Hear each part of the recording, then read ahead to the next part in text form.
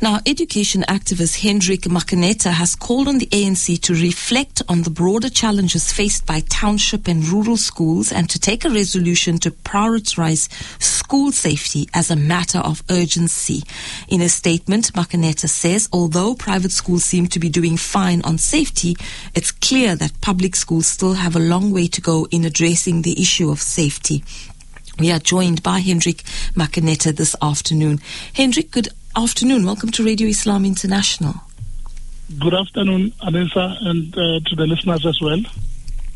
Thank you for making time to be with us. And this is such a pertinent topic, and I can understand why you would think, this is pertinent, why you've brought it up. Why do you feel that the ANC, to let our listeners know how you feel about this, why do you think that the ANC does not prioritize our schools? And you're talking here about public schools, right? Definitely. It should be very clear at this point that we have lost quite a number of teachers and learners within school premises and also just outside school premises. If you look at the different statistics that were reported, we already lost a deputy principal who was shot in Tembisa.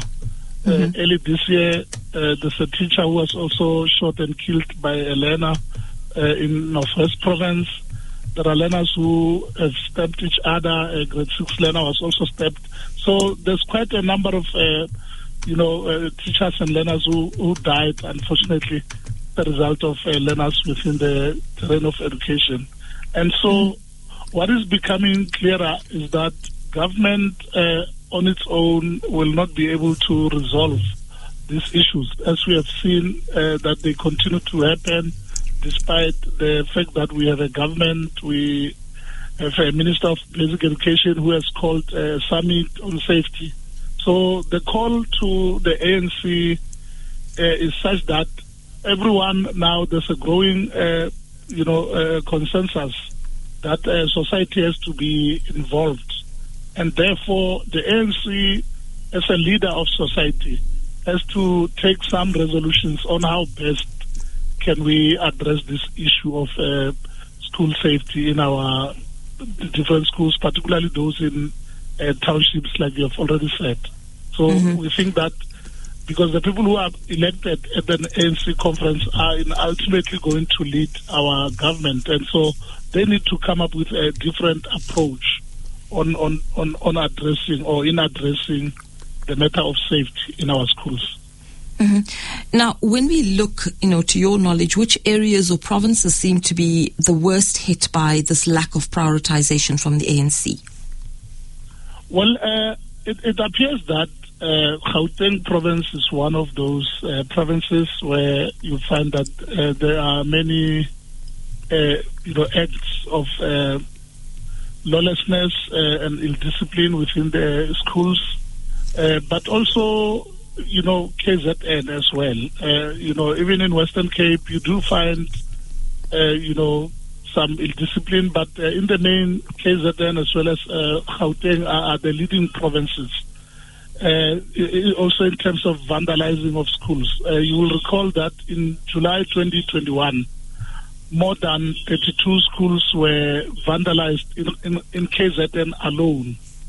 Yes. And so it appears that communities are not able to take ownership of our schools. They somehow leave this issue of safety to government alone. That's why we really need a leader of society. We have got civil society organizations, but of course there is no doubt that the biggest leader of this, civil society is the ANC, which is the leading party in government. And that is why we are calling upon the ANC to do something drastic about these issues. Now, when we look at our schools, we've seen a lot of schools that have multiple issues that they're facing. One of them, I think the schools, particularly those in rural areas and some even within our townships, have pit latrines. Then you have the fact that many schools don't have the resources, and we're talking basic resources for their students.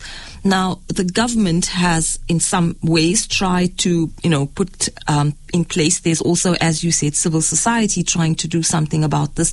But what about the fact that a lot of the times, many of our students students have vandalized the properties, sometimes even parents are doing the same thing in order to get the attention of government or for other reasons as well. How do we then try to get, society to understand how the workings of government is, that when they burn down a school or when they loot a school or damage the school in any way, even if it's just textbooks that may get lost or stolen, that they are in fact impacting not just themselves as students not having everything that they need for their education, but also the fact that it is their money because parents pay tax in order for the government to provide these items for schools. Definitely. I think that you have correctly pointed out, people who go on strike in communities and target schools. Schools seem to be low hanging fruit, which is targeted by members of the community. And I think to get them to come on board, it's becoming more and more difficult. Perhaps we need special legislation which can protect schools as well. The Portfolio Committee on Basic Education in Parliament should really also come on board and look at the possibility of, sponsoring a bill that can make it difficult for members of the community to vandalize our schools. Somehow, you'll recall that in 2010, government said that they were going to make education an apex priority. And yes, indeed, if you look at the budget, yes, the Department of Basic Education does get a big chunk of the budget that is drafted from time to time by the National Treasury. But what is lacking is to protect all of these resources that are pumped into schools. Even during this time, schools are closed. You will hear when we open in January that there might be some of the schools that have been vandalized. So I think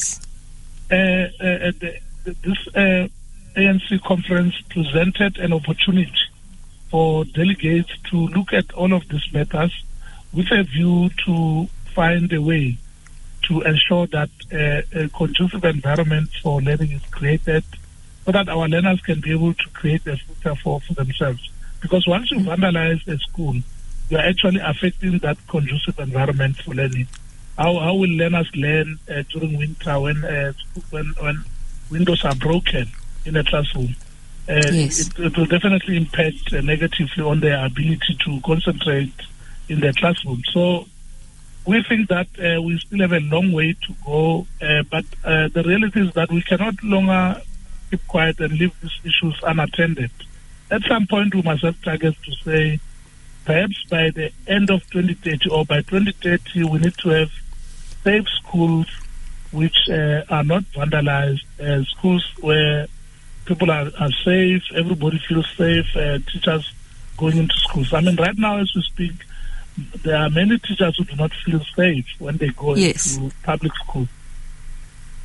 Now, the other point that would come up, teachers would actually say this as well, is that some of the students carry weapons to school. There's gangsterism in some schools. Other times it's just bad behavior from students, or the opposite, where teachers can be placed in a similar situation as well. How do we go about curbing something like that? Because that's just the ills of society rearing its head. Definitely. The learners are members of communities before they become learners. So most of the behavior that they bring into schools come from communities. So unless there is a well-planned and integrated approach to address these issues that find themselves in communities, issues such as drugs, such as gangsterism.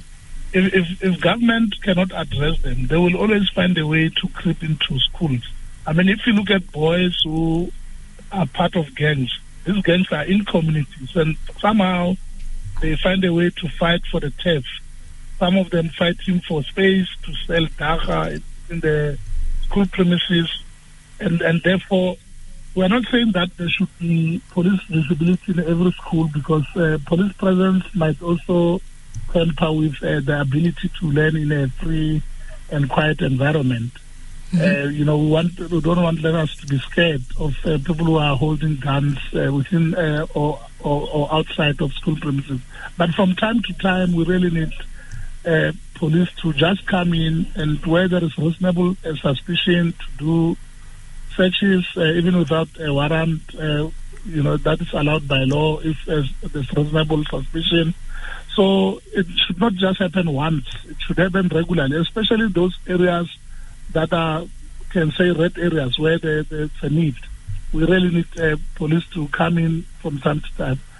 But all in all, as long as we have got this crime that is there in communities, it will always find a way to get into our schools.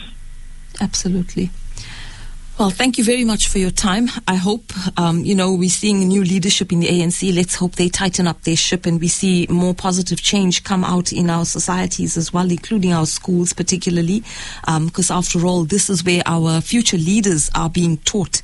And they are going to carry the baton forward. So let's hope that your voice is heard amongst the many others, and that good can come from that as well. Thank you so much for your time. All the best for the festive season. Thank you very much indeed. You're welcome. Bye-bye. Bye-bye.